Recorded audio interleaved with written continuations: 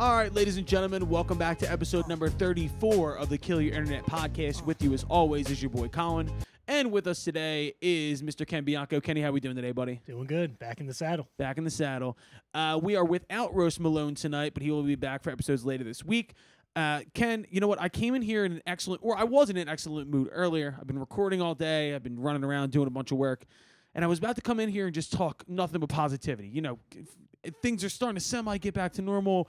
We got music out, streaming like crazy. We got all this good stuff going on. And then the Sixers played. And now, honestly, I tweeted out the Jean-Claude Van Damme gif again.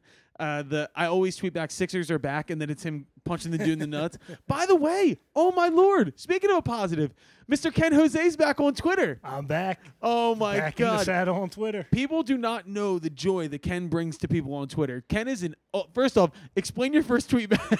It was just a gif of Vince McMahon strutting out from the WWE. I might only try to tweet in old school wrestling gifs. I saw that. It was amazing. So follow Ken_Jose on Twitter.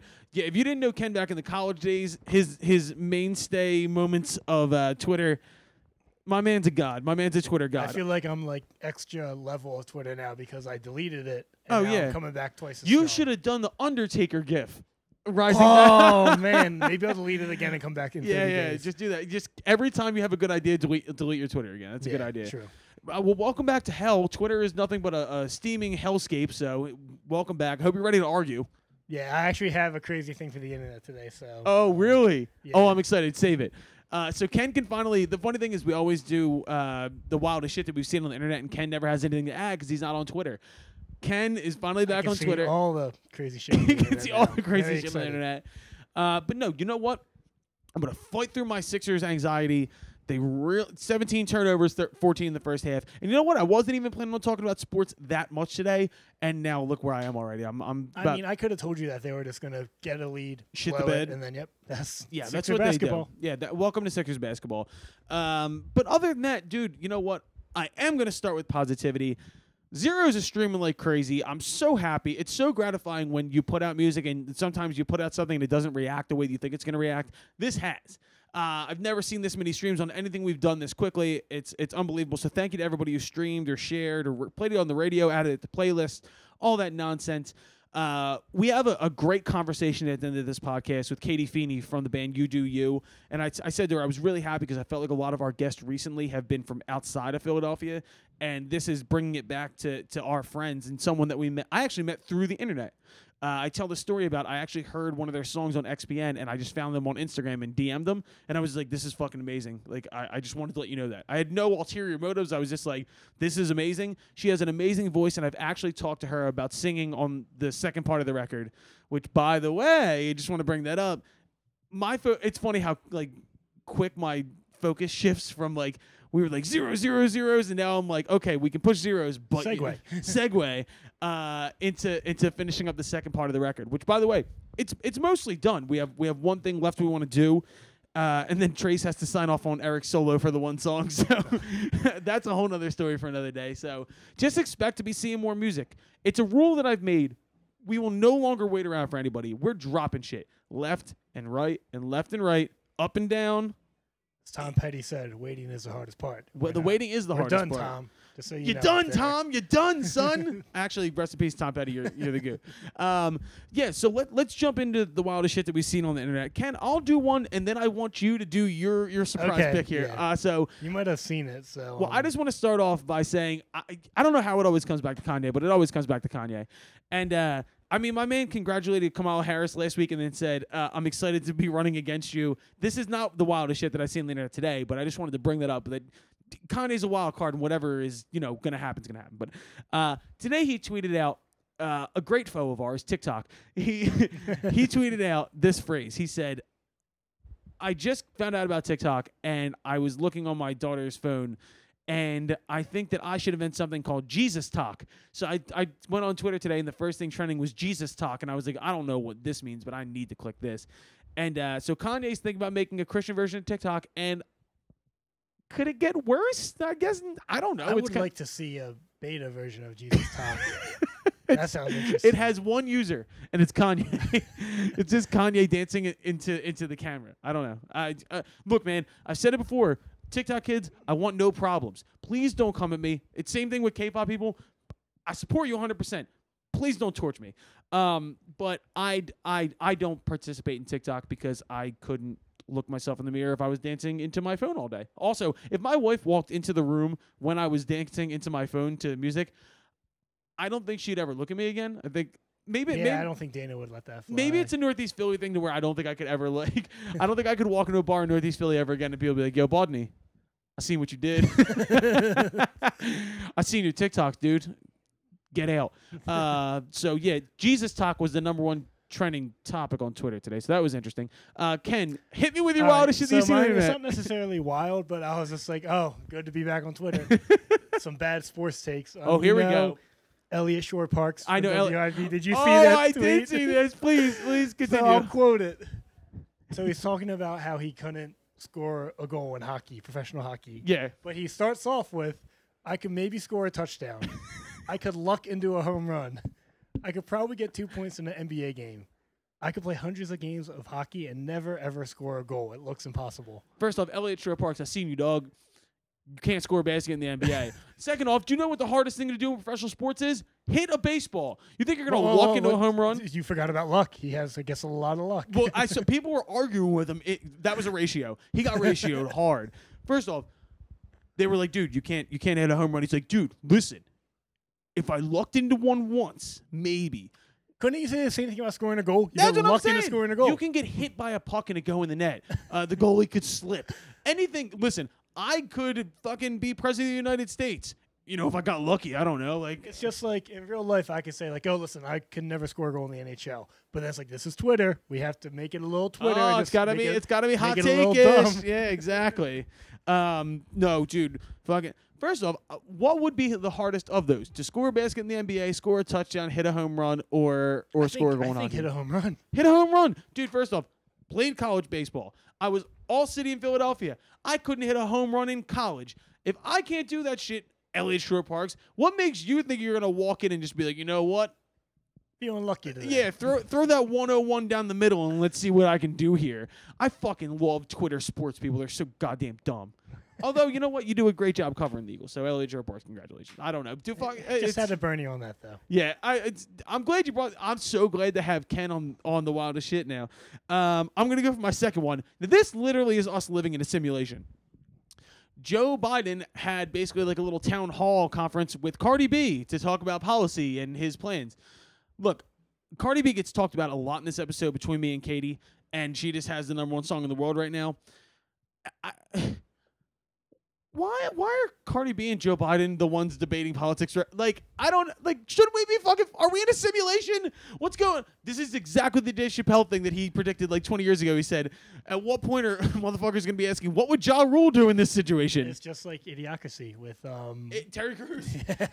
Yo, shit's fucked up right now. Look, once again, I'm not saying Cardi B doesn't know what she's talking about, but I know what I'm talking about, and I don't think that I would ever be like, you know what I should do, talk to Joe Biden about this. Yeah, I don't think just because it's kind of what a lot of people have problems with politics, or just because you're that big of a star, doesn't mean you should necessarily have, you should be able to voice your opinion as much as anyone else. If I told you in February of 2020 that in August of 2020, Cardi B and Joe Biden would be discussing his politics against Kanye West and somebody running against him, wouldn't we all probably opt to go in the other direction and just say we should probably stop the year here? I don't know, man. Look, it's good optics for Joe Biden to be getting a conversation with one of the biggest stars in the world, but I don't. What are we doing? Yeah, and I just hate because politicians think like, because I'll get Cardi B now, because people like Cardi B, therefore they're gonna like me. So I just hate that. Oh, fuck politics, man. Fuck politics, dude. I'm done with this shit. I just thought that was hilarious. Once again, this is not shit on Cardi B. I just don't understand, why do people think that celebrities have any idea what they're talking about politically? And more than anything, do you think Joe Biden was like, you know what would be a great idea? We should probably talk to Cardi B. It was definitely like a 19-year-old intern who was like, listen here, Joe. I got an idea. We're going to get Cardi on here. We're going to talk WAP. We're going to be talking politics. It's going to be great. I don't love the optics thing. I don't love like the idea of like association like that. It's weird to me. Like even I'm the biggest Bruce Springsteen fan in the world, but he's like a campaign trail guy. Also Kid Rock, also a campaign trail guy. Who the fuck knows? I don't know. It's 2020. Anything's possible. Let's go into our next thing here. This goes back into the WAP thing. Did you see the Ben Shapiro thing? No. First off, I say it later in the interview. Ben Shapiro, fight me. I don't appreciate someone who uses linguistics as an ability to try and think that they're intellectually superior. By the way, that's exactly what I just did with that sentence. But he was basically like disgusted by the. Have you heard the Cardi B song? I know what it's about. I haven't listened to it. Yeah, so I'm not even going to go into what the acronym stands for because Katie covers that later in this in this episode. She goes into great detail about what the song's about. But to me, he like reads the lyrics and he like went out of his way to try and like stunt on Cardi B and Megan Thee Stallion and be like, listen how disgusting this song is. And instead what it became was he became a meme because instead of saying what the actual name of the song is, he calls it wet AP word. And so he kept getting like people like chopping it up over the beat and he actually reads the lyrics out. It is so funny. You corny bastard, Ben Shapiro. I would buy a locker. Go to his house. I would love to shove Ben Shapiro in a locker, dude. There's a lot of people I would love to shove in a locker. Ben Shapiro, you be the first. In our high school, especially Sean Kovacs used to do this to me all the time, my buddy Sean. If you were in your locker, somebody would walk by and smack you in the back of the neck and go, yo, how loud's your neck, dude? And Kovacs always used to walk up behind me, and I would have my books like getting it out. Now, granted, this is my friend. And he would go, what? And he'd go, yo, Baldney, how loud your neck, dude? So, yeah, that Ben Shapiro, I'm giving you a wet willy, a wedgie. I'm going to see how loud your neck is, and then I'm locking your locker. That's off. If the song is vulgar, then it's not like it's being blasted down the streets for all to hear. Just parents don't let your kids listen to the song. Also, that song. I love Future. I once heard Future use the phrase, I'm going to stick my thumb in her butt. Listen. It's music, dude. It gets a little weird sometimes. I don't know. Generation grew up on the bad touch. Exactly. I was gonna say, like, as if the Bloodhound Gang, shouts out Philadelphia, wasn't dirty enough. But I don't know, dude. Just let people do what they're gonna do. It's music. It's expression. It can't be wrong. And the last thing on here, cancel culture added again. Guys, they got Genghis Khan. Genghis Khan has been canceled retroactively. No. First off, how will we get by? I don't know. I thought Genghis Khan got canceled a very long time ago for the murder of basically like a third of the population of the earth. I don't know. Good job, guys. I'm glad that we can no longer associate ourselves with Genghis Khan. Future's a little bit more brighter tomorrow. Yeah, I was going to wake up tomorrow and be like, yo, like as if somebody was going through Genghis Khan's Twitter from 10 years ago. What did like, they cancel him for? Murders and such. I don't know. Oh, my God. Twitter, you got him, dude. You got Genghis Khan. He's over, son. He's done. He'll never rule again. What are we going to do? The Mongolians are currently just having a bad week. I guess there are a lot of people out there who are like, you know that Genghis Khan, he was kind of right. Like, yeah, it's as if there's a group of people who are out here like, Genghis Khan had it right. If Genghis Khan was running this country. All right, so let's move into what the fuck we've been listening to.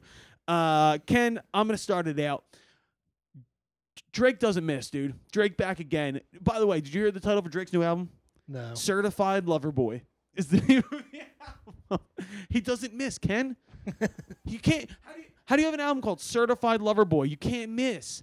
He has a new song out called Laugh Now, Cry Later with Lil Durk. By the way, shouts out to Durk. He's been just keeping it moving for years now. Never changed, never sold his soul. So shouts out to Lil Durk. Song's great. It's just another Drake banger. He filmed the entire video at the Nike headquarters, and it's basically one long Nike commercial. Wait, did you see I saw the clip of the video. I was going to send it to you on Twitter.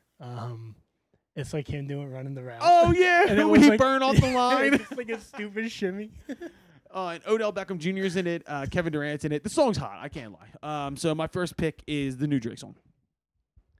Okay, so my first pick, I'm going to go. So did you see they're releasing like a 20th anniversary of Hybrid Theory for Linkin Park? I did see that something came out. Yeah. What was that? There's a new song, She Couldn't I, which apparently I think is one of the first songs Shinoda and Chester Bennington worked on together. Oh, that's really cool. Remastered. It's really good. It's much more I thought it'd be more aggressive, but it was much more subdued and actually a very different sound than the rest of that album. But I always say like Linkin Park went right over my head when I was a kid, and I think it's because I was so obsessed with like classic rock, my dad. But then when like I guess it was like the new metal phase, and then emo music and rap were like coming. Where I had my choice of what road to go down. I was like, I'm not angry, so I'm gonna go past Linkin Park, and I went right for rap. So, but I do respect the holy hell out of Chester Bennington and Mike Shinoda. Dude, we wouldn't have J.J. Watt without Mike Shinoda. This is very true. He got him remember out of bed the name, every dude. No. I'm actually excited to hear that because I would like to hear more music from those guys. My second pick, shout out to Philadelphia. I shouted these guys out on the last episode. War on Drugs.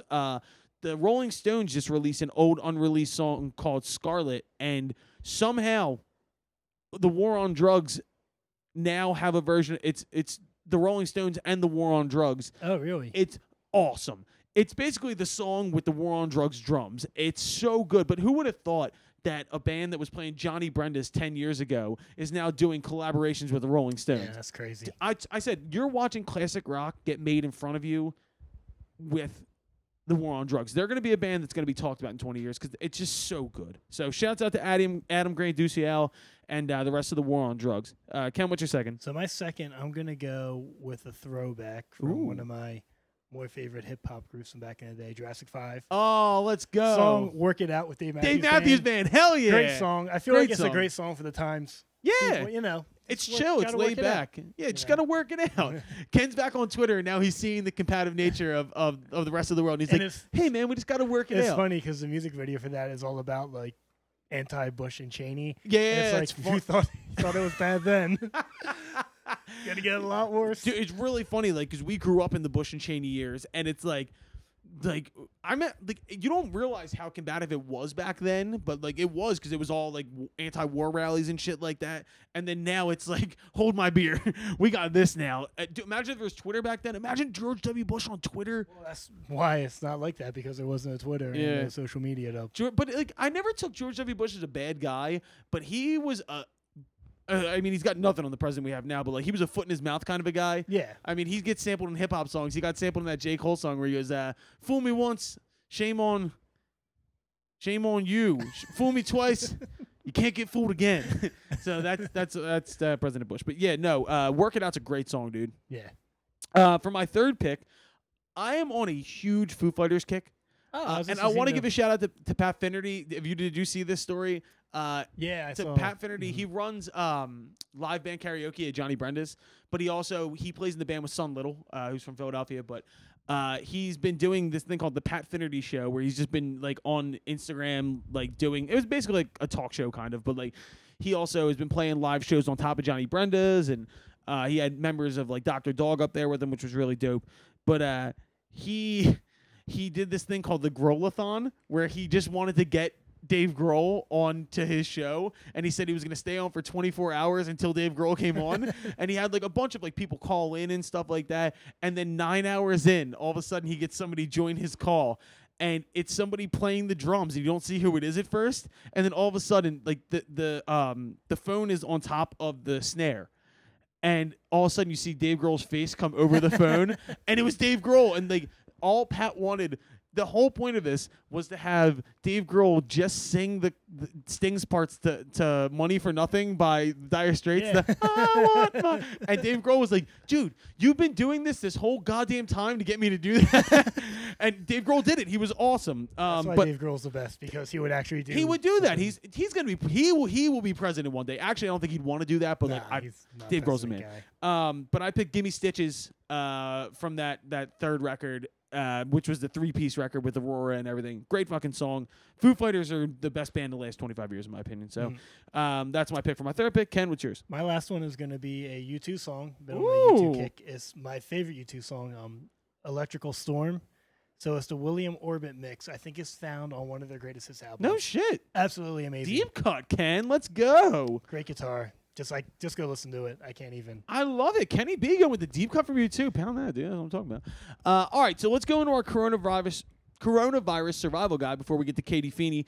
I thought this would be a good one because we last week we did what was it? Historical figures I'd like to drink a beer with. This one, I thought we'd get a little more serious, and Katie actually joins in this in her part of the interview, but I picked 3 albums that changed your life. And I'm not talking about your favorite albums. I'm talking about albums at different points in your life that changed your trajectory as a musician or just as a human being. And for me, like, I don't have a Bruce Springsteen album in my top 3, which is weird, but, like, he's been so ubiquitous throughout my life. Like, I don't consider, and I didn't grow up in that time period, so it's different. So I'm not saying these are my favorite records, but they're ones that influenced throughout my life. So I'll go, then Ken will go, then we'll go back and forth. My number 1, and I'm going to go with, like, sequentially throughout my life. So as a kid, Kanye West, College Dropout, changed my life. And I mean this from the perspective of I did not grow up with rap, but I found it in probably 2nd or 3rd grade because it wasn't like my dad didn't listen to hip-hop, and he was very much like blues, classic rock, and this is what we're going to listen to in this house. And Sinatra for my mom.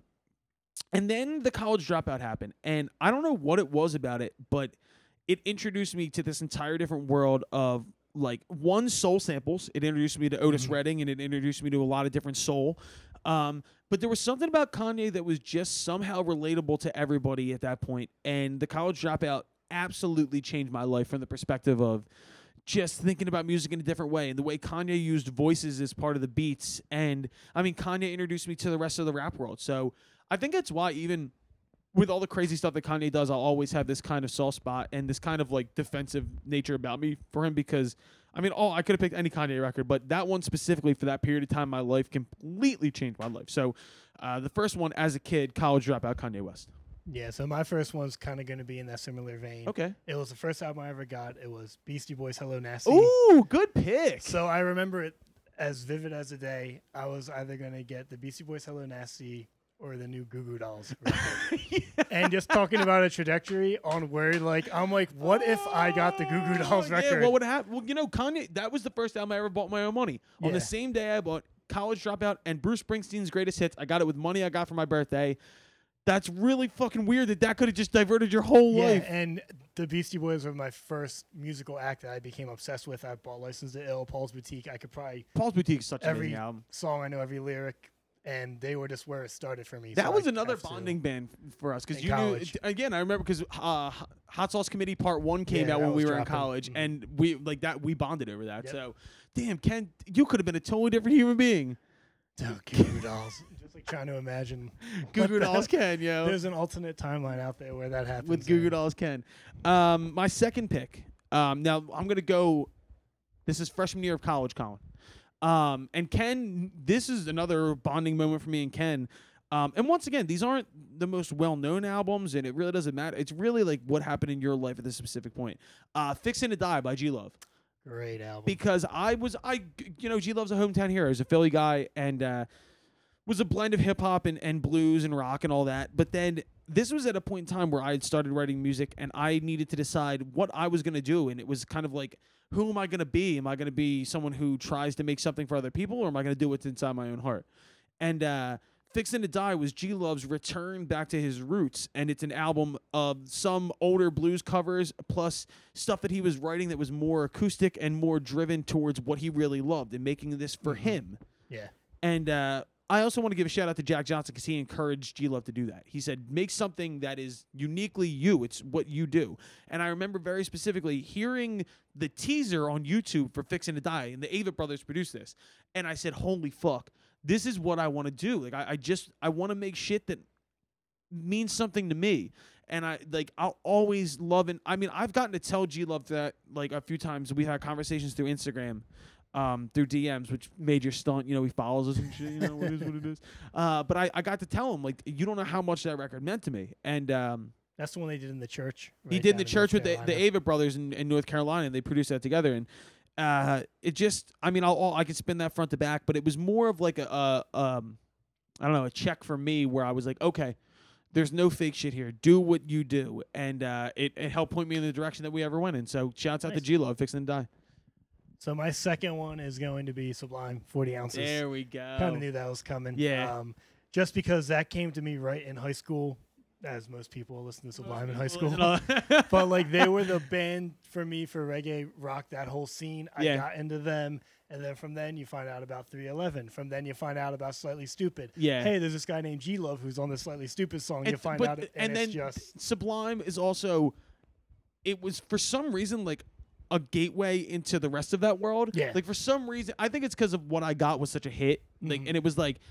They crossed over, so then it was like I found out about the Expendables there. And, you find out about all these bands through that. And Dirty Heads, Pepper, just all these bands. Exactly. Damn, that's a really good pick. And that actually makes a lot of sense, like knowing. And also, I'm a bass player. If you listen to 40 Ounces and House Eric Mix, Wilson, let's go. The bass is just so up front. It's kind of hard not to want to play bass after listening. Ken's ultimate goal in life is to one day look like Eric Wilson. Gonna die at a young age. Oh God. All right. So my final pick. Once again, I'm going step by step here. So these are different points in life. I'm gonna pick Southeastern by Jason Isbell. Oh, okay. And so I picked this for the period of time in my life. Once again, the first time I heard this record was 23, and it had just come out, and I was flying back from Nashville. It was one of my first times down there. I was by myself. You guys had gone home already, and I stayed. Yeah.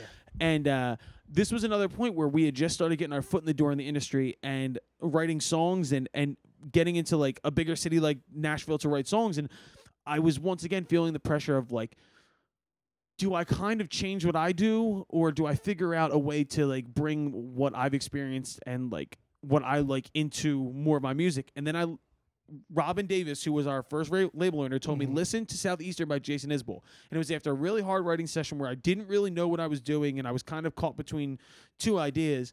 And I listened to that record on the plane, and it's so autobiographical, and it's so well written, and I cried. And once again, I don't want to sound like I'm an overly emotional dude here, but I cried. It's a very real story about this dude's life and his struggles with addiction, and then his coming out the other side. And I must have looked like a lunatic on the plane, but I did. And yeah, that record will always mean a lot. Jason's obviously had a lot of success since then, and yeah, I don't know, that record gets me emotional, man. And it really, once again, pointed me back in another direction to say, write your experiences. Don't try and be too much. Write your experiences. Try and fucking put your thoughts into it. And it's really led me in another direction as a songwriter. So that's another one at a stage in my life that changed my life. Nice. Yeah. Well said, Colin. My last one's going to be, and this was like on the whim. I was trying to think of it coming on the way down here because he told me at like 6 o'clock. Yeah, Ken had been texting me all day saying, yo, you got that rundown for the podcast tonight? Yeah, you got that rundown for the podcast tonight? And I'm in here recording something that I can't talk about legally. And I was like, oh, shit, yeah. Pick 3 albums that changed your life. So what is it? So I'm going to go, in college, it was John Mayer's Born and Raised. Hell yeah, let's go! Because that really, I was getting more, because we were playing together, into the more Americana roots stuff. Yeah. And that was probably the one album that pulled me into that. So good. Which is also his first album. He went and did that. Yeah. But it's just great songwriting, kind of honest songwriting. It's my favorite John Mayer album. Yeah, I mean, dude, I go back to it all the time. And great pick, dude. That's a fucking great pick. I mean, if you're a John Mayer fan and you only know the hits, go listen to Born and Raised, because it's this like Crosby, Stills, Nash and Young meets kind of like Southern California rock meets Grateful Dead meets like Mountains of Montana. It's like an amazing record. It's a beautiful album. Do you have any like? Because now I'm going like. I'll go to, I guess, what I would call my honorable mention, but like albums that I'm not putting in chronological order, but other albums that like changed the way I did things. Well, I also have a list. We have a big list of people that before we get into ours, I put up a poll on the Instagram and I said, what albums changed your life? Yep. And off the top of my head, I remember seeing Van Halen 2, which is, I think, Van Halen's like self-titled. I saw August and Everything After, which I'm pretty sure is the Counting Crows, which is all right. fucking sweet. I saw, there was like 50 of them. Madman Across the River, which is Elton John. I saw Frank Ocean, Blonde, which, by the way, great record. I love Frank. He's somebody that definitely influenced me like college years. And then I saw some really weird ones too. And I saw some great bots that got in there and tried to advertise to us through our. Yeah, I love Instagram bots. But no, the responses from people were amazing. We got like 50 of them. Sweet. And luckily, I would look on my phone, but I'm actually looking into my phone, which is recording us right now. But no, and it made me think about other albums that like, Is This It by. The Strokes. By the Strokes. Yeah, I was gonna do Room on Fire. Room on Fire is a great record. In one of the records I'm thinking about when I was a kid. This is 2003. I was in 5th grade. So, Get Born came out that year. Oh, yeah. Well, you're an AC/DC guy. Yeah, I was like an AC/DC guy. I was like a rock and roll kid. And it was the first thing that sounded like that, but modern to me. And I thought that was so cool. But it's such great poppy songwriting. And there were so many hits on that record. But like, it didn't hit me for some reason. I don't know what it was. And we've talked about this before. The Strokes were not like that to me. I don't know what it was at the time. And I know because they're such an important band. But like, now I love that record, but it wasn't like a formative record for me. Yeah. But like, I mean, I want to give a shout out to like the staple songwriters that like led it to whatever happened in my life. But like Springsteen, I could pick Born to Run, obviously. Tom Petty, Damn the Torpedoes. Bob Seger, Night Moves. But then there's other records like Amy Winehouse, Back to Black, completely warped my sense of like bringing that soul shit in. Yeah. And then I also thought about The Diary of Alicia Keys. Absolutely warped my brain because this was such an honest autobiographical record and just incredible, like just fucking incredible, dude. Alicia Keys, because I mean she became such a pop artist and such an icon, but like that first record is just so fucking great. Yeah. And then what was the Come Away With Me by Norah Jones? Once again, another great VH1 You Ought to Know artist. Fine, I remember finding that, but just a fucking incredible record. And these are all I think piqued my interest in women's voices as a kid and being like, I want to work with that. Like I want to. It just piqued my interest so heavily. Did you have anything else that you were thinking of? I mean, one for me, I could have done Hybrid Theory. Yeah, that was 5th grade. I bought that and burned that for like the next 2 years. Oh yeah. In my Discman. I had Low End Theory, Tribe Called Quest. Yeah, I was gonna pick Midnight Marauders, but like even like I fucking love Big Whiskey, Gru Crux. Oh, such a great record. See, I couldn't pick a Dave Matthews album because, like, to me, I got his greatest hits. Right, exactly. Yeah. But I got his greatest hits first, so I didn't catch an album, right? So it wasn't like I was like, oh, this is the one that changed. Like I love to think of like artists in concept, like album concept, right? Like I think that's not someone who I saw him live and I got the greatest hits album and I was like, oh, this shit is dope. Like but I mean B by Common. Another that was up there. Now once again, this is another like peak Kanye moment to where like Kanye introduced me to Common, which makes no fucking sense because Common had been around since early 90s. Like that's why that album was so important to me. But B was amazing. I mean, there's so many current artists that like I could point to. I was surprised he didn't do Mac Miller. I love Mac, and I mean Mac's another person that I think it's once again it's so funny. Like representation is such an interesting like topic nowadays because so many more people are getting opportunities to see people in positions of power that they wouldn't usually see them before, and that's why they appreciate those artists so much. And it sounds so weird. I'm a fucking white guy. Like what haven't I seen? You know what I mean? Yeah. But like Mac was like my age, making that music and fucking.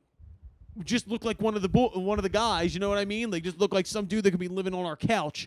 And I think that to me was like that was almost the thing that like now that I think about when people talk about representation in seeing themselves in different places, why that's such an important thing, which is why I'm so glad that people are doing the right thing nowadays. So Mac, I mean, Kids is an amazing album.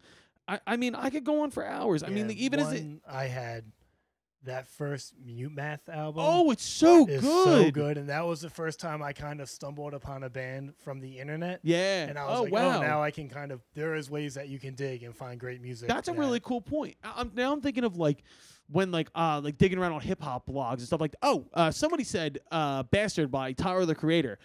I will say Flower Boy by Tyler influenced the way that I do our artwork now and the fact that he made his album art look like what the album sounds like, and I will always constantly rack my brain on how I can make what you visually see that we make sound like the music and put you in that world.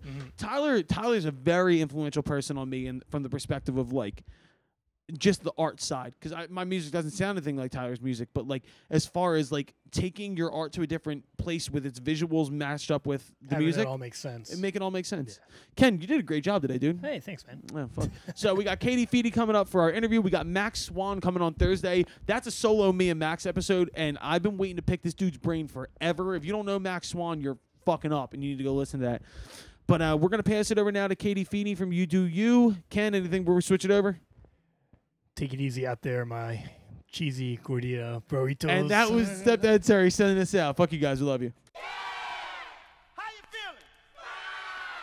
You feel all right? All right, ladies and gentlemen, your guest today for the Kill Your Internet podcast, one of our Philly homies. I love doing this because lately we've had a lot of people from around the country on here. Every once in a while, I just want to do my homies. So we got Katie Feeney from You Do You on here. Dude, what the fuck is up? Yeah, it's so good to see your face. I'm already having fun. There you go. So this is what's cool. So it's funny because we talk so much shit about the internet on the podcast. We became friends here we are. through the internet. I know. Do you remember the first time that I reached out to you? I was trying to like go all the way back. I was like, it's gonna come up. Like, when did we first creepily meet on the internet? This is what happened. I was driving home from the studio and I was listening to WXPN. Oh yeah, that's what it was. And you messaged us and you were like, "This song just came on. It's fire." And I was with the guys and I was like, dude, straight up.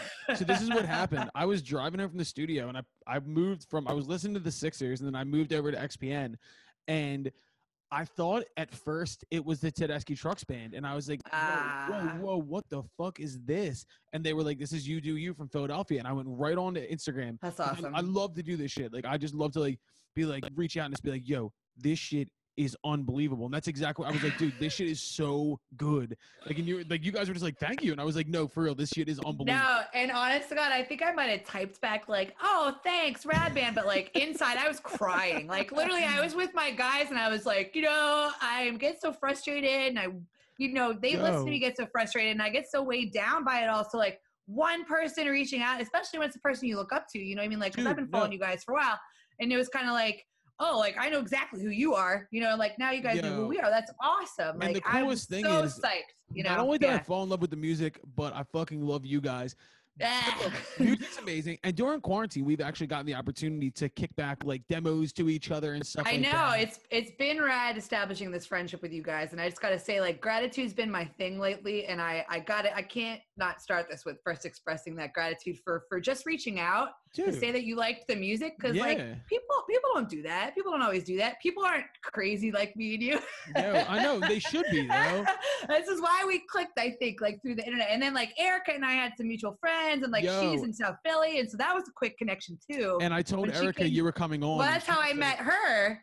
Because she came to drop off my Foxtrot ticket. Oh yeah, I forgot about that. But like I said to her, only reason I met her, I was like, "Yo, Katie's doing it this week," and she was like, "Fuck yes, let's go." Oh, I like because female vocalists, we gotta stick together, and she's a badass. She's a badass. For those of you who don't know You Do You yet, please go check it out because I'm telling you right now, Katie. I actually was in the studio the other day with our engineer Eric, and we were doing pre-production for one of the new songs. And I've already asked you about this. I want you to sing a third-part harmony on something. I love that. Yo, and we just got please. I'm gonna do it on this mic. We're gonna make that shit happen because this song is fucking sick.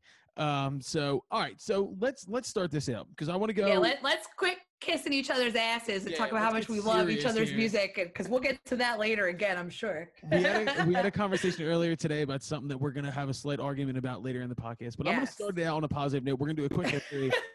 I found out today you're from Jersey. I'm not from New Jersey, but I did live there for 3 years. Where are you from?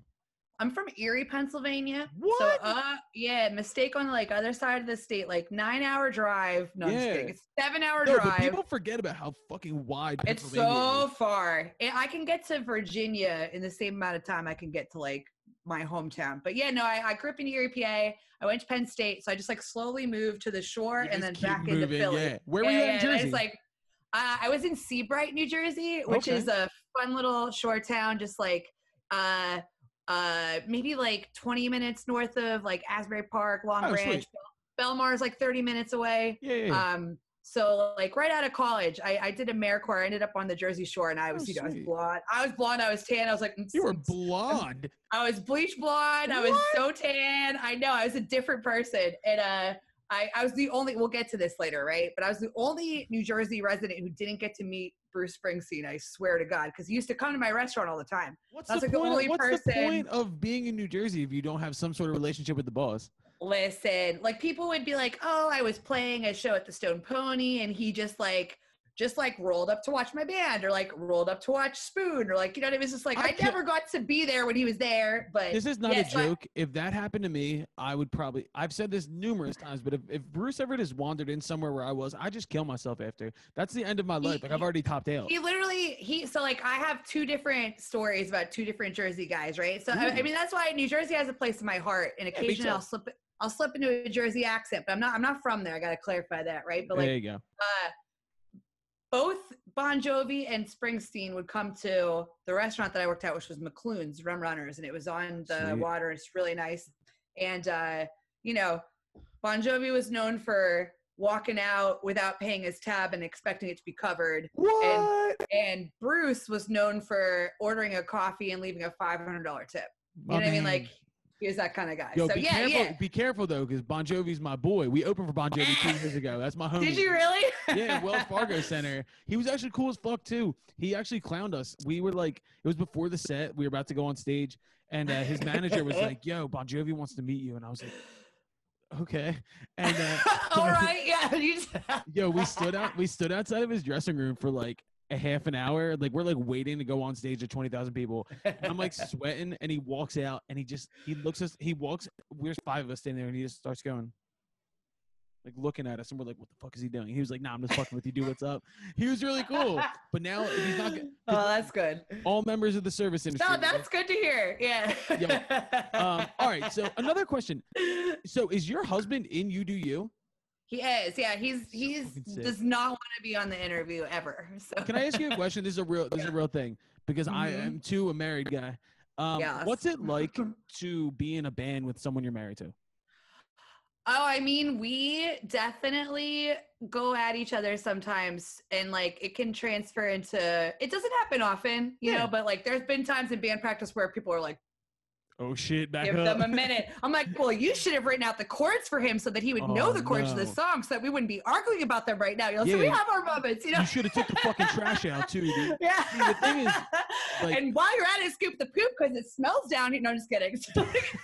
like for us, you know, like, because I couldn't. But it also works because we're a good team. Like I'm me. I'm like, you know, I'm like this, and like Drew is like, you know, he's got like his entire, he's a human jukebox. Like he knows every chord or weird chords that don't like he's like really the brains behind like our sound for sure. I mean, I definitely am like, I hate that, I like that, we're doing this, or I'll like onomatopoeia stuff to people, and I'm like, and it goes like this, like I'm that guy, you know.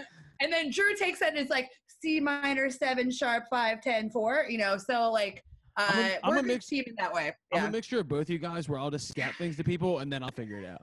But it's weird because because Erica is actually our touring keyboard player is Shane, who's her boyfriend.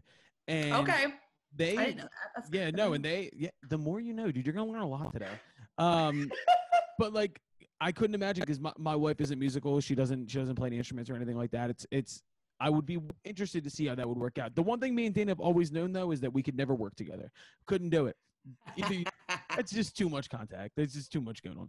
All right, so I'm moving past the history here. We're doing this for the first time. You're the first guest we're going to have do this. And okay. This is 10 rapid-fire questions. So I'm just going to give you, babe, it's either a this or that, or like a little thing about yourself. But we're going to start this, so I don't know how the fuck this is going to go.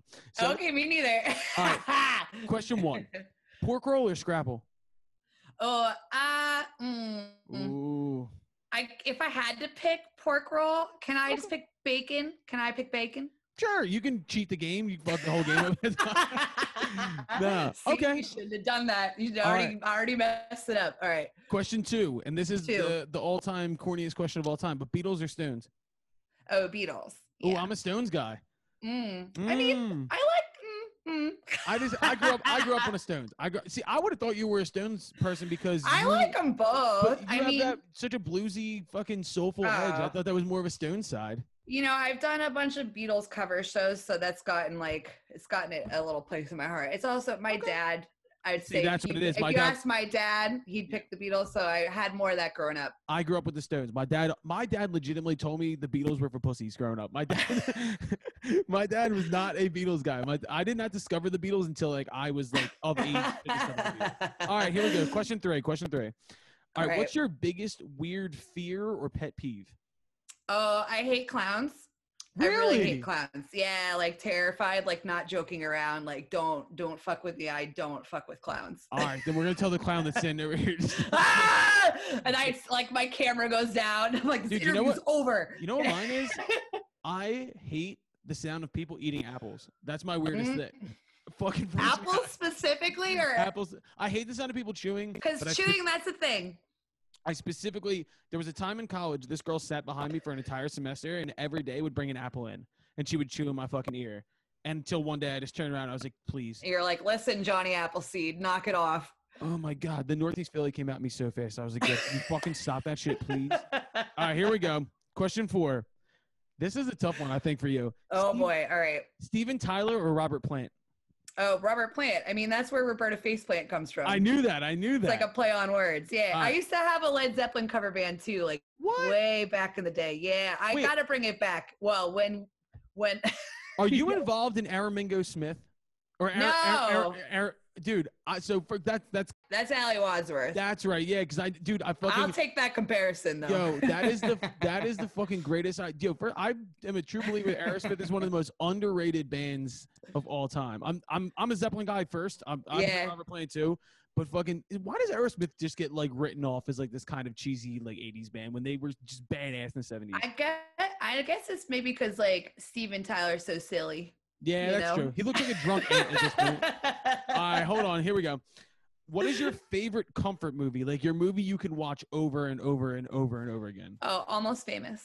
Oh, it's a great movie. That's a good pick. Yeah. That's like my feel good, like, happy again. You come home on a Sunday and it's on TNT, you just like throw it on, it's gotta be on. Or like honestly, I really like mob movies. So Me like too. Scarface would be another one. Like Okay, I could watch that's a good Scarface anytime. Damn, there's a couple opposite picks right there. I love when the people get killed. It just relaxes me. She's like, yo, you remember that part when they fucking chop that guy up in the shower with a chainsaw? I like when they feed him to the tiger. Okay. All right, here we go. Here's another one. This is a good question. The artist you hate that everyone else loves. Like someone that like is universal. Oh, there's so many. Okay. See, all right, so you go first and I'll give mine. Like the most major artist that I hate that everyone loves is Taylor Swift. Me too. I fucking hate Taylor Swift. Yeah. All right, so I'll go with one of mine. You go for another one. All I right. have a weird. This makes no sense because I should love this band because they write great poppy choruses. I hate the Cars, and I have no idea why. Because the Cars are great. I fucking hate the Cars. I don't know why. All right, so go for another one. What's another one? Oh man, I'm trying to think of another one that won't get me into any trouble. Let's see. I had somebody on the podcast earlier this year say they hate Beyonce. Oh, that's not cool. And I actually almost deleted that from the conversation because I didn't want anybody on the internet to come and like slit my throat. Okay, I won't say that I hate. I don't hate this. Oh, okay. Here's someone. I hate Vampire Weekend. Really? I love Vampire Weekend. What? I think I just got so sick of that 8-track song. It used to come on first on my iPad every time. Okay, that makes sense. And I was like, stop it. It's like when you have a song that was your ring or like your alarm clock or whatever. And, yeah. All right, here we go. Office or Parks and Rec? Oh, wow, they're both so good. There's one right answer. Oh, no. Oh, fuck. Well, which is it? I don't know. You gotta tell me. I don't know. Let's say we'll go Parks and Rec. That's the wrong answer. You're dead. Now you guys aren't seeing this because the podcast, but I just fell into a pit of knives. Here's a funny. I am such a gigantic Office fan. I never gave Parks and Rec a chance. I watched random episodes and I never until quarantine. We just finished it. You like it now? It's like not as much.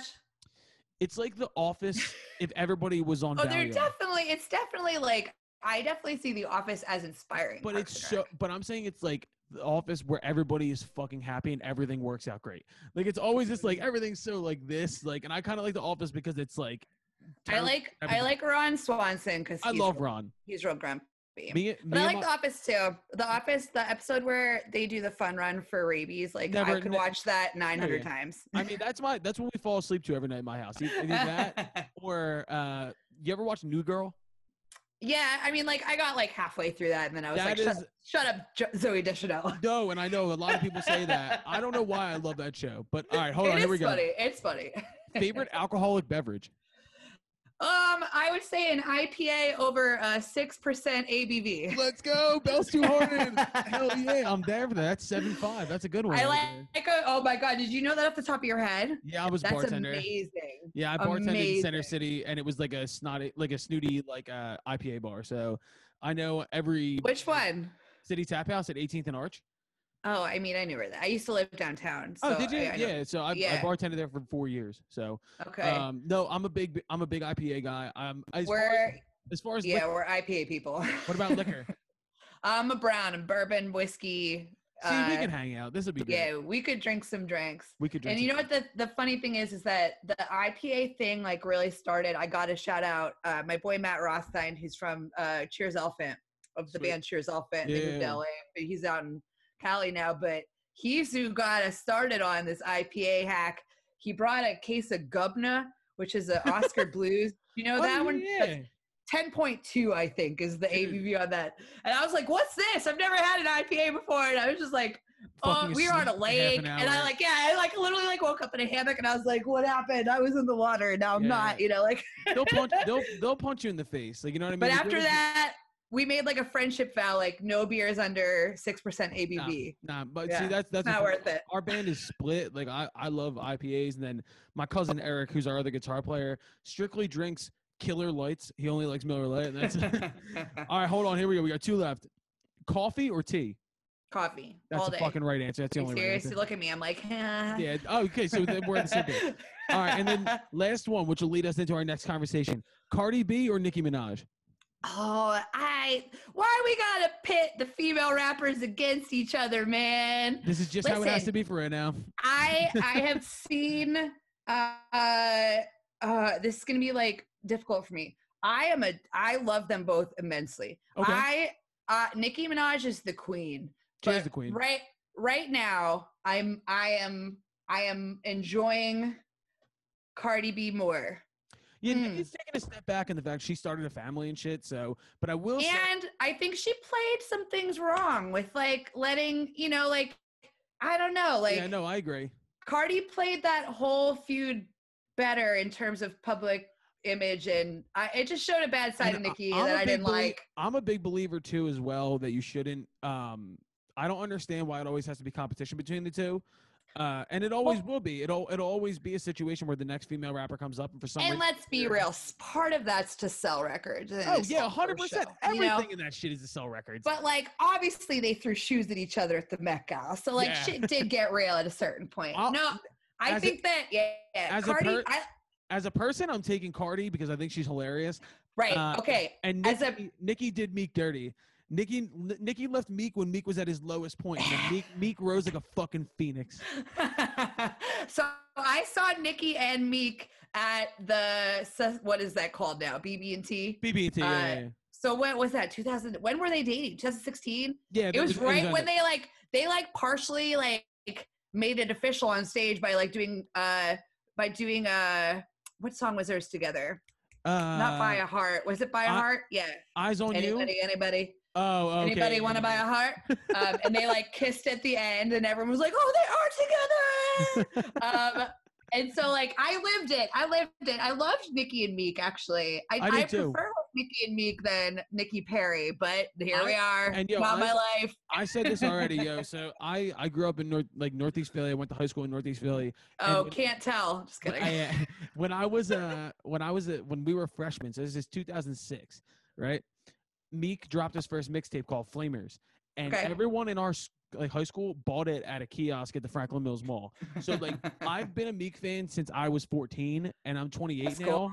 Can you believe Meek's been fucking rapping for 14? No, I definitely didn't find out about Meek until I came to Philly. Are you a big hip hop fan? I am. All right, cool. Yeah. All right, so we'll talk about this. But the reason why the only reason I brought up the Cardi Nicki comparison. Now we're moving on to questions.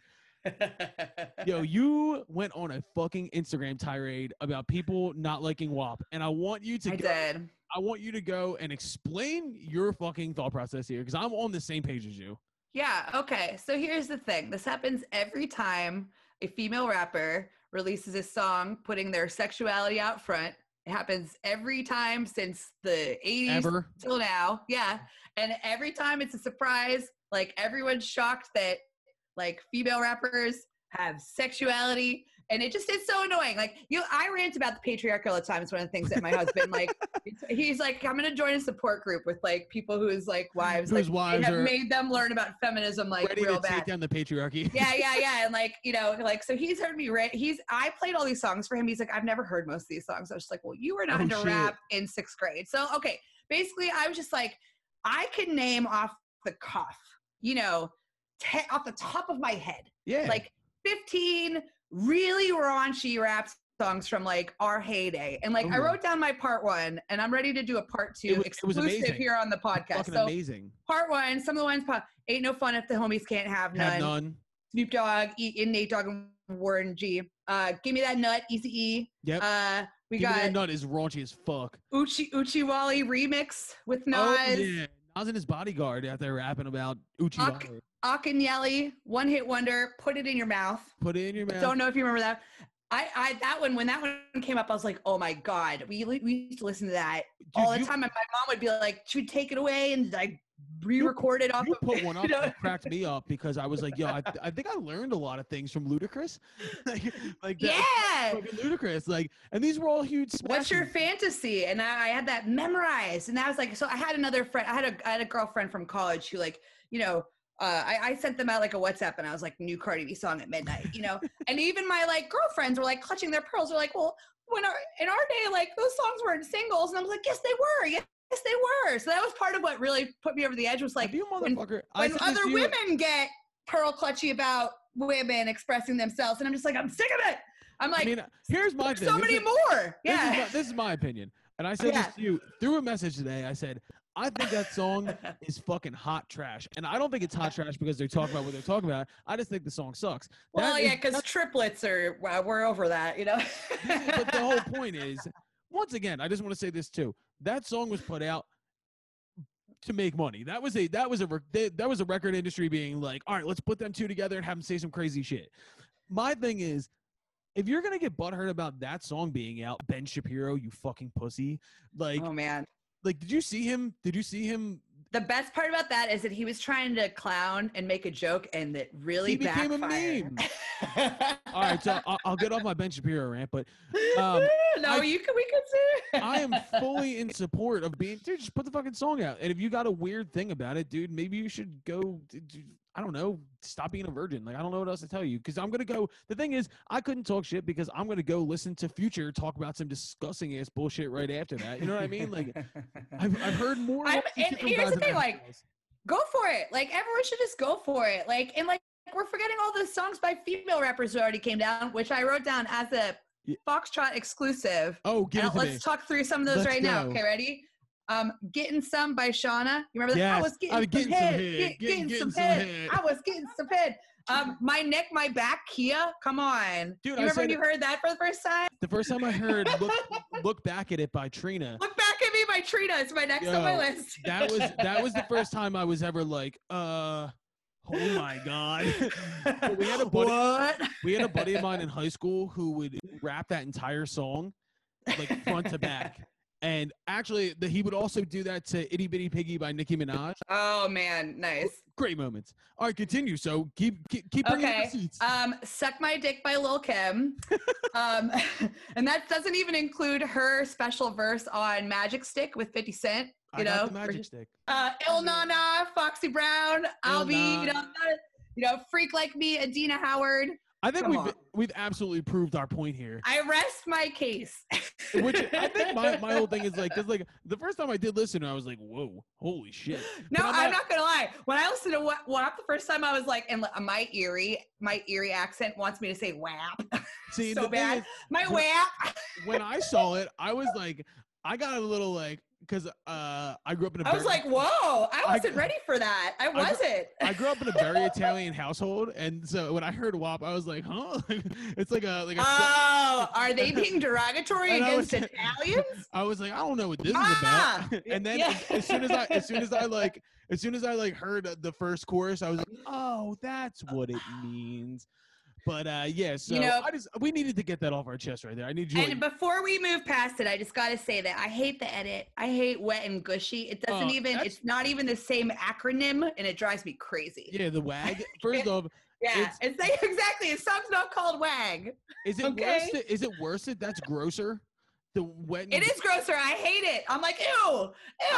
I hate That's radio. disgusting. I hate radio edit to rap. I hate it. Yeah. It's stupid. Just let them. Do you guys have any radio edit songs, or did you keep it clean? No. So I've been wanting to put fuck into a song that I can put on the radio for a while now, and the first song on the EP is called "Tell It to the Internet." Yeah. And which, good by song. the way, I dig it. We almost called the EP "Kill Your Internet," and which is the name of the podcast. But I was like, we can't have it be called "Kill Your Internet" and then also have a song called "Tell It to the Internet," because then at that point we're just a fucking like internet band. I'm not gonna be that way, but the chorus is "Fuck off and tell it to the internet."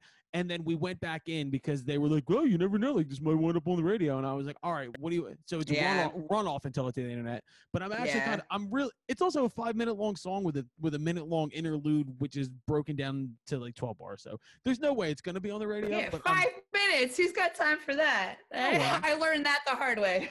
Well, first, because you guys. Our first 2 singles are like 7-minute long. So. Here's a question, because I remember you sending me shit and me being like, this is the way I describe what I heard. It's like intergalactic, psychedelic, funk, pop, majesty. That's the way I would put it. It's wild keep shit. Going.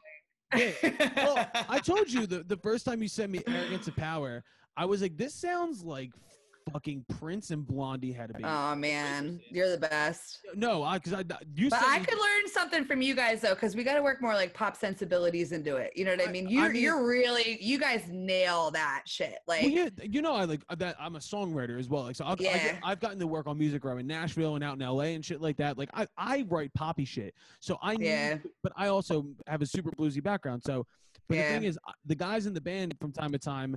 Actually, I don't want to use. I say guys for everything, like, you know what I mean. But like Eric is actually the one who's like, we call Erica the foreman. She sits in the corner of the studio with her hand on her chin, and she just goes, "No." And then, she's a boss, dude. I'm telling you, there's nothing that I want more, because we actually have on the new. On the new EP, we actually had Brianna Judge, who, by the way. If you don't know Bree, you would fucking love. I don't personally, but I've heard, her name. Bree played the guitar part on that record, and then also she sang outro harmonies. But just to like, because I think Philly has more talented like women who are just kick-ass vocalists than most other places I've ever been. And what I was saying to you earlier is that when I was in the studio with Eric, and he was like, do you think it needs a third part? Bogarts? Am I even saying that right? You know Bogarts? Oh, yeah. No shit. From the Lola Bean. Get the fuck out of here. He might not even like, it might even be like a face thing. If you're like Katie Feedy, he might be like, who the fuck is that? But then if I saw him in the street, he'd be like, yo. Yeah, well, do you know he has a beard now? Oh, that's crazy. He has a fucking beard. He has dreadlocks and a beard. But that's too much hair. Well, I said to him, I was like, because he was like, I think we need a third part here. And I was like, we do. And I have the perfect person for it. So we're going to start to work on this like ASAP, because I'm excited. Yeah, send it over. I got time. I got Stu. Let's do it. All right. So we've gotten past WAP, right? I think we covered it. Yeah. The only thing I do want to say, though, is I don't know if you realized that today that WAP became the first female collaboration in history to debut at #1 on the Hot 100. How is that humanly possible that it's taken that long? That's what I'm saying. 93 million U.S. streams, the most of any first week ever. It's like unbelievable, because you think about like we've had fucking like Lady Gaga and Beyonce make shit together, and just like just throughout history. I'm even saying like, how the fuck did like Madonna and Paula Abdul never make something to just fucking shut the world down? Like, how did that shit not happen? Like, it's amazing to me that like being that the music industry, like you always think of it as like an artistic thing. You think they'd be more progressive, but for some reason it takes longer for some reason, and I don't understand why. Well, yeah, I agree with you. I think we'd get somewhere faster if we collaborated more together too. Well, I think too, we get a lot faster if there wasn't as much bureaucratic bullshit in it. And I think you're actually going to start seeing that, because more people are way more independent than they used to be. And you want to talk about burning down the patriarchy? I'm burning down the record industry. I know. I had like a consulting call with my buddy Jesse Lundy. I don't know if you've ever worked with him before. I know the name. works with Point Entertainment's his company. He used to book all kinds of cool. He booked us to play the Sly Fox Can Jam where we got to open for the Whalers. Oh shit, that's like sick. the best day of my life. Yeah. But I had like a consultant call with him. He's offering like, you know, $50 a pop. Yeah. You got stuff you don't know what to do as an artist right now. I've been in the industry for a long time. Like hit me up. Yeah. And I was like talking with him and I was just like, how do we build a more equitable industry out of this? He's like, I don't know. It's going to have to take like you guys doing it. You know what I mean? Like, cause and so I'm real hooked up on that right now. So we'll have to put our heads together. I'll get Eric involved too. I'm like, how do we build a better industry coming out of this? Cause like, I didn't always feel part of the one that was there before, you know, and like, it was like, there's a lot of closed doors and like, even being a woman, it's harder. I don't know. Of course, I agree with that 100%. And I think too, like, all right, so I'll give my perspective because I don't know. I've spent a lot of time in these other cities and I think I've done a lot of groundwork into like, just being like, how the fuck do we figure this out as artists? And I've tried the independent record route in Nashville. I've tried radio promoters. I've tried different managers. I've tried all this shit. I've gone to different fucking cities. I've sat in meetings just to learn this shit. And what I have learned from experience is that when we just do things ourselves, things get done a lot fucking faster. And motherfuckers like to drag their feet and they like to tell you no because they don't really know what to do. And what I'm learning is I think what you're going to see come out of this is a lot more independent spearheading of like artists just being like, we can do this shit. And there are some doors that are fucking locked because major labels or they own certain things that they farm their shit through. Yeah. You know what? I think you're about to see, and you know what? There was a big interview. It was Steve Stout, who's like a record executive, and Russ, who's a rapper, who had a big talk. And Steve Stout said, like on the low, Drake is about to fuck the whole music industry up because Drake has one album left and he's going independent. And after that, record labels are about to fucking plummet because everybody, like the veil is taken off. There's no more like we need a record label. People are just gonna start going independent, and the whole shit's just gonna fucking change. Let's go. Let's fucking go. I'm all for in all aspects of life, cutting the bullshit out as far as going. Man, I'm gonna follow your lead, man. You guys are doing a really good job of it. It's inspiring to watch, you know. I'll tell you what, dude. The thing that inspires me is to watch everybody else around us doing cool shit. And you guys have been making some fucking incredible music. And the reason why I appreciate that, man. The reason I fell in love with your music is because it's fucking real. It's made from humans. It's not formulaic, whatever bullshit. My one thing I want to know with you is, has quarantine affected the way that you guys have been creating? Not as much like in a studio setting, but more of like, have you guys changed or like augmented the way that you work together? Like, has distance grown a little bit? Are you doing shit through Skype? Are you doing like, what are you doing? We're definitely lucky that we got in the studio. Well, oh my God, by February 2019. So in February 2019, we laid down the basic tracks for what's about to be Funky Dinos, which will be the full length concept album that I've promised before the end of this. Dude, I know.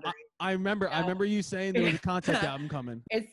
Honestly, the only thing that is holding us back right now is that I need to finish my vocals, and it's been like letting the perfect be the enemy of the good kind of thing. Yes. You know, I think that I'm used to having our bass player Alex really produce my vocals, and that's been one of the big things that's been different for us. Is that okay? You want to get back full circle to like talking about working together as a couple? Yeah. That's one area where I've had to really grow and learn to be a little bit more vulnerable. Yeah. Is letting Drew produce my vocals instead of like a completely outside person. Interesting. Yeah. Because like I take it when Alex is telling me, when my bass player is telling me that he wants to hear me sing something differently, I think I take it a little bit differently than when it might be coming from my husband, you know? So like that's been something for me to learn, and just like to learn that like, no, like I can produce my own vocals and like I can like lay down what I think I want to hear. I think for a long time I was kind of like,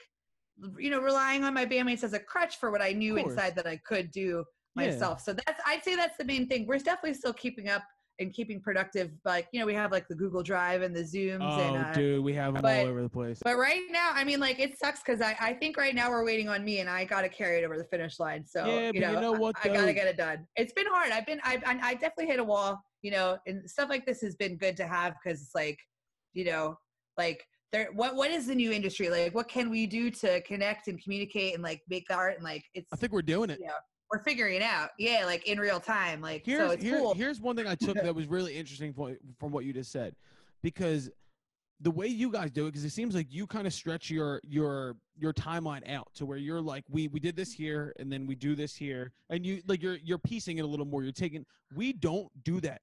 This is the first time we've done it this way, though. And the last two records I rushed, you know. But the thing is, I was like, release dates here, it better be done because I said it would be. And after 2 albums, like an album and an EP of that, they're like, Katie, no, like we're doing this one on our own time. And like, to be fair, it's taken us 4 years, but like, you know, like I hope that it will be as magnificent as we are envisioning it when it's all done. You know? I'm fucking sure it will be. It's almost there. And you've been getting sneak peeks. I'll send you some more. I've loved everything I've heard. And I think too, like, it's really, thank you, man. It's really interesting because like we've never been, we always hate sitting on music. Like I just like, once again, like this is another like industry thing. I think nothing but I had to learn that. Yeah. Nothing but bad things happen when you sit around and wait, because people want to always tell you like, wait for the right opportunity, wait for this. Yeah. Right now, specifically, there's no fucking rules at all. Yeah. And I'm just throwing shit out there. I know. You're so much more positive than me. I'm like, there's no rules. It's scary. And you're like, there's no rules. Let's go. Yeah. I've been waiting for this moment because in the same perspective. I feel like I just learned the rules, you know? Dude, but here's the thing here's the thing I learned a couple years ago. So Spotify specifically changes its rules for like playlist pitching and stuff like that without telling anybody. So, and it's little things like your shit might not be at the right JPEG for your artwork, and that disqualifies you. Yeah, we haven't had much luck with that, dude. And I've learned so motherfucking much, and it's such a dirty game because they don't even want you to realize the fact that like you think you're doing something wrong when realistically the major labels own like 93% of the spots on all the major playlists, which is fucking absolute bullshit. But you know what though? You can sneak your way through, and I'm learning that the right way, and I'm gonna get these motherfuckers. You're the best, man. All right, so before we get out of here, we have one more giant conversation. This is gonna be. That's right. Oh my god, we didn't even get to this yet. Well, you do know that this is like part 1. Like you're gonna be back on again. Like. Good. Yeah, we didn't get through everything. No, exactly. We need to continue this. But so let's go into, this is part of our coronavirus survival guide. Me and Ken did ours early in the episode, but it's going to be 3 albums that changed your life. So we already talked about ours. So I want you, because you said you have a couple extra, but that's cool. So I do. I want you to list the album, why, and then continue the next one. So start off. Am I going 3 to 1 or 1 to 3? I don't even have an order, so whatever works for you. All right. Go 3 to 1.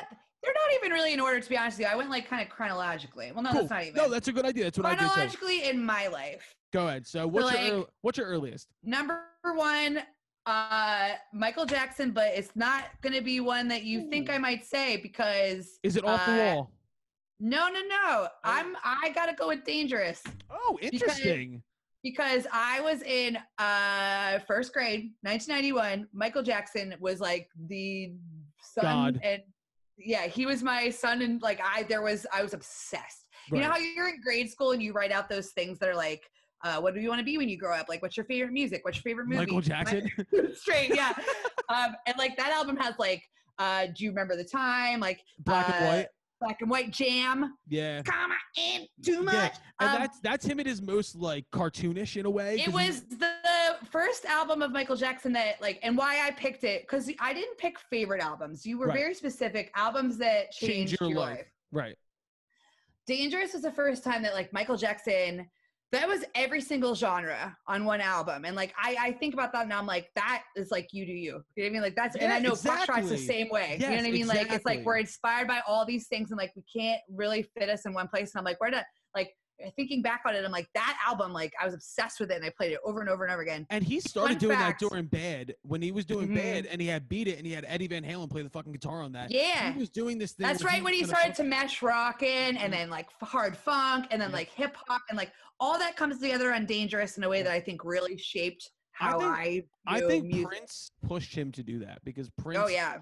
Because Prince was Prince is the GOAT. Prince is on a different God level. And he did all kinds of things behind, pulling strings behind the scenes that we're not even beginning to know, you know, absolutely. Just finding out from people. He's just the fucking man. But continue. So Michael Jackson. But yeah, so Michael Jackson, and like, honest to God, I was so obsessed with Michael Jackson that I the Buffalo Bills hosted the Super Bowl for several years in there, and Michael Jackson performed at that 93, I think, Super Bowl. Yep.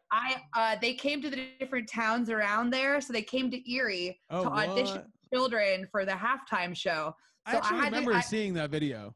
I went to like a full day audition and was not chosen to be part of Michael Jackson's Heal the World halftime show, but I had to learn like the whole choreography and like. Oh, at least you have that memory, remember? He wasn't there, but like talent scouts were there, and they picked like 4 kids from. It wasn't like they picked like the smallest, cutest kids. I've been this size since I was like 7, so like they're like you're an adult. Okay, so Michael Jackson, Dangerous. I'm gonna go with the first one. Number 1. And then after that, I had to think really hard because my first list, I was like, there's no female people on here, which I was like, that's messed up. So I had to go back and really think. I was like, what's an album that like really impacted me? And the Fiona Apple Title. Now you and Erica could probably write a fucking dissertation on this because that's Erica's like Sun and the Moon. You know what I mean? Oh, like, really? Yeah. Like, and I mean, honestly, like Fetch the Bolt Cutters I played that to death. The one that she released in like April. Like it was I heard Shamika and I lost my mind because that fucking record is so brilliant. So good. But like, that was the first time that I really, cause like kids teased me for my voice when I was little and they're like, are you a man? Like, cause I have a very low singing voice, but that was the first time that I realized I'm like, oh, I can like she sings it's so beautiful in those golden like notes favorite. Down there. So like I listening to that, I try to do it and I was like, oh, like this is a really comfortable place for me down here. Yeah. Like I can sing just as low as my husband. He can sing higher than me because he's a maniac. But see, like Fiona taught me the low notes. I can't do low notes because I get pitchy when I go low. Erica, on the other hand, likes to sing in a lower. I feel better when I go up. Eric hates going up, so it's kind of. I've noticed that about you guys. That's one of the reasons I like her too. Is I was like, she's like me. Like sometimes she's the lowest harmony, and there's boys singing around her, and I love it. Yeah. So Fiona Apple. What about Fiona Apple? Oh gosh. Well, I had Criminal on it. I don't know if you remember that, like music videos, like iconic 90s. I was in like 6th grade and I was I want to be Fiona Apple. And then she did that like award acceptance speech. And she was just a badass. And she was just like, yeah, like, and so that kind of got me started into like music as speech and like music as like expression, in addition to her vocals. So like, that's another, it was like kind of a foray into storytelling. That's a good point. Which some other people cemented up later on in my, so this is where it gets hard because my 3 and my 4 are really close. And what's your gut tell you? What's your gut tell you? You're going to like one of them more than the other one, probably. No, go ahead. Okay, so it's really by 3 and 4. I'm gonna switch it just for you. I'm gonna switch it right now just for you. What do you got? And greetings from Asbury Park, New Jersey. Let's go. That was on my list of my top 3. Me and Bruce Warren did it last week. We did the top 3 Bruce albums, and yes, Greetings was number 3 for me because Greetings. So Greetings is I just love it. It taught me about storytelling and songwriting and honesty and like imagery and like. What's so cool about Greetings? It's heart-wrenching. It's Bruce at his most over the top, like exorbitant, like songwriting. Like he's trying to put 15 words where there should be 1. Like he's trying to figure it out. He doesn't describe something as a one thing. It's like a something. I like it though. I like it because, like, I know that he, of course, gained more pop sensibilities as he grew, right? Yeah. And there's something so raw about that first album, and it really, like, when I moved to New Jersey is when I really, like, got obsessed with Bruce Springsteen. Right. So this would have been, like, 2006 through 2008, right before I moved to Philly, and I was like, I was just like, I played that album to death. That was like him over and over and over. Baby Queen of Arkansas. He wanted to be like fucking like John Steinbeck. He wanted to be like a Greenwich Village. Yeah, it was definitely his like Thoreau, his transcendentalism. Yeah, I love it. So I eat that up. So that was it. Was so I switched What's that the right other at one? the end What's the other one? With Pink Floyd Animals, which of course I'm obsessed with because well, you're in a Pink Floyd cover band, aren't you? Me and Vince, who's my bandmate from UW, started. That's what I got confused with Aramingo Smith and the Pink Floyd cover band. I got them two mixed up. Yeah. Yeah, so we started that just because I was like, I'm so obsessed with animals. I want to cover animals start to finish. Like no one does that. Like Pink Floyd barely even, or not. I mean, not like they perform together. But like Roger Waters Roger Waters doesn't do it. David Gilmour doesn't do it. Like neither of them do all of those songs together. Like I want to do Animals start to finish. If either of those two could be in the same room as each other without fucking murdering the other one, I'm sure. I know. God, can't we just hope? But so that's how it started. And like, I mean, that album for me was, and the reason that I picked that too is like, you know, like you songs when people listen to the lyrics, my bandmates sometimes are like, oh, I didn't know you were saying that in our song. And I'm like, well, okay, I am. You know, like I mean, especially on the new Funky Nano stuff, like I just like, there's no holds barred. Like I'm really like getting political and I don't care. It's like, I don't care if I hurt your feelings. And like, I feel like that's where I got that from is like Pink Floyd. I'm like, wow. You can have this rocking song that still like speaks truth to power and like expresses like some larger point. So I'd say between Springsteen and Floyd, like they both kind of influenced my songwriting substantially. It's weird. I've never felt because I have very concrete like political views, and I'm very active. Like if you want to have a conversation, like I'm very like I love to converse politically. I think it's like it's the most important thing that we as Americans can do, because I don't think it gets done enough specifically today, because everything is either this or that. It's either black or white. It's either fucking red or blue. It's either left or right, whatever it is.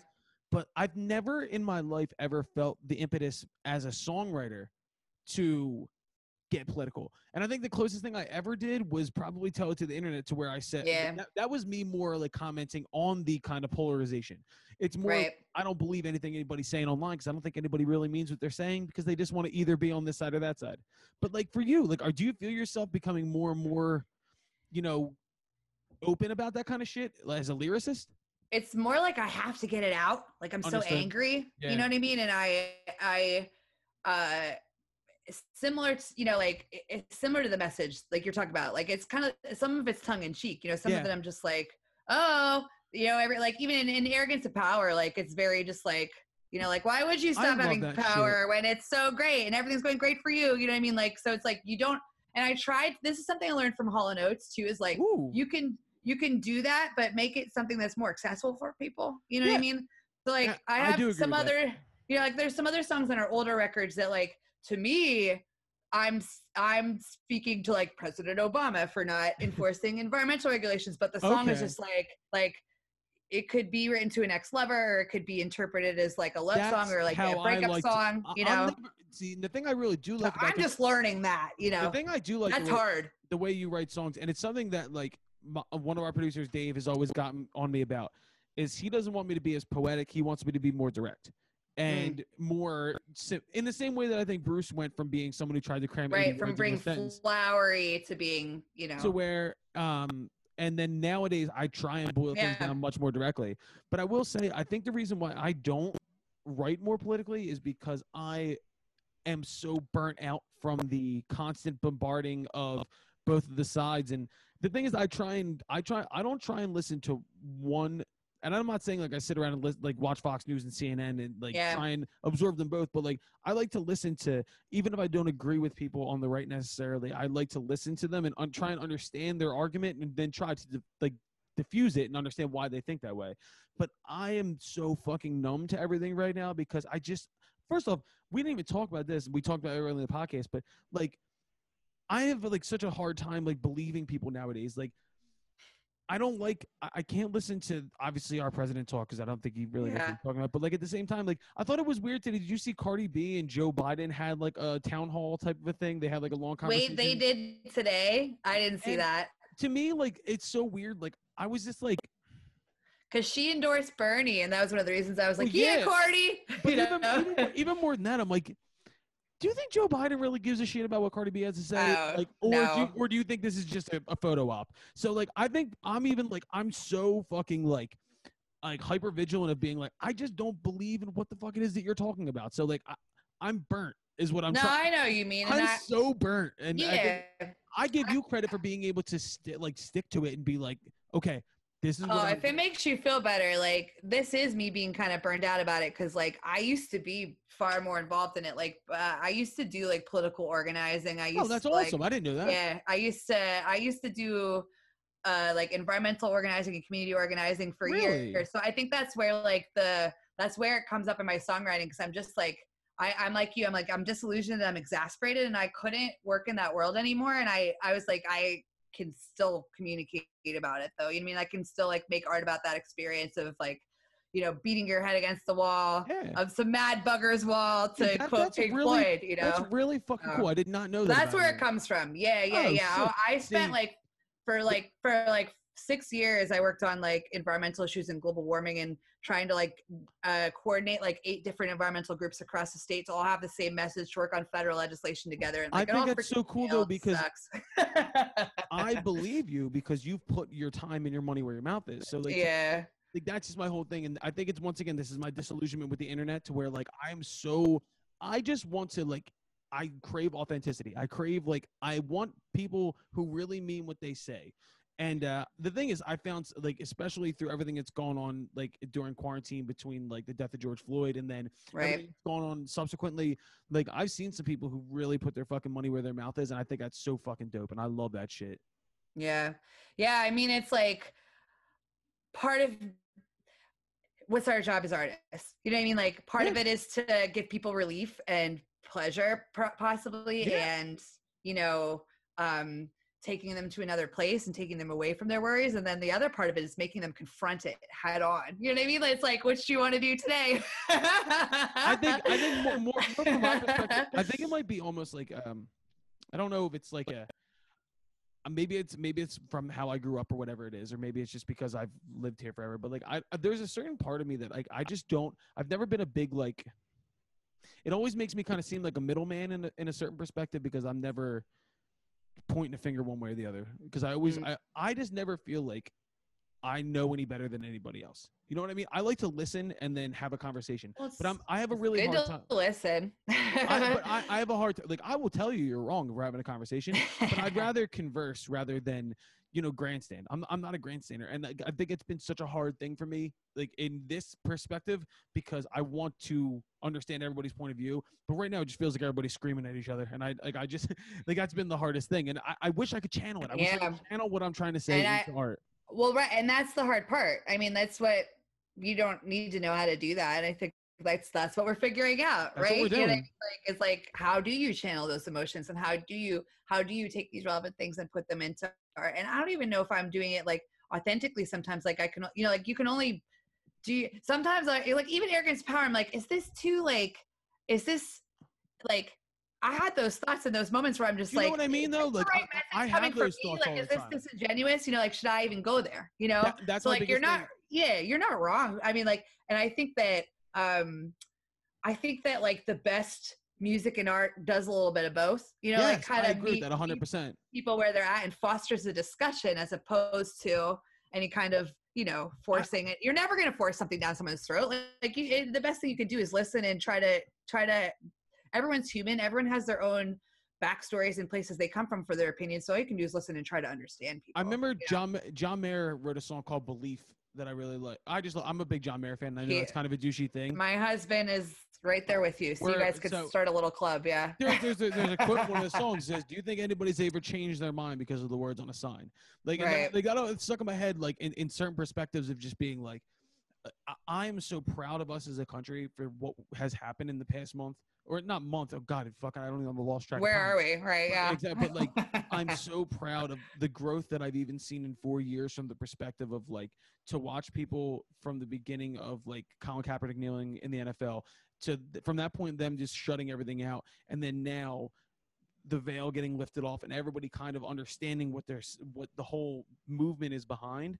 So I'm about growth. I like to watch the way things grow and the way things change. And I think we're really living through history right now. But the one thing I will leave this on is, you said like the conversational tone, and I have a hard time doing that through music, but I really think through the podcast, like I've had some fucking incredible conversations on here with people just trying to figure out like how everybody's feeling about this kind of shit. And that's what I've been really interested in. And it's just, this is a really cool medium for that, because there's long form conversation between artists to where like, I can't get you in 3 minutes, but I can explain myself in an hour and a half. You know what I'm saying? Yeah, no, totally. And I feel like that's the only way, like both artists and civilization can come to understanding. And, is like the more that we get to hear each other's perspectives and share and be open and have an open heart to listening to it, like that's how we'll get there. So you're doing the Lord's work, Colin. And I will say this, like, and I do not want to make it sound like I am in full support right now that some people need a swift kick in the ass, and that is what I'll do. But Katie, this has been fucking fantastic. Yeah, Dude, man. Thank you. I've had a great time chatting with you. Here's what we're gonna do. All right, we're gonna print this. It'll be out tomorrow, and then I'm gonna send you over a demo because Erica just sent me her vocals like an hour ago. So I'm gonna put Erica's vocals into the track, send you yours, and I'm gonna point out the parts.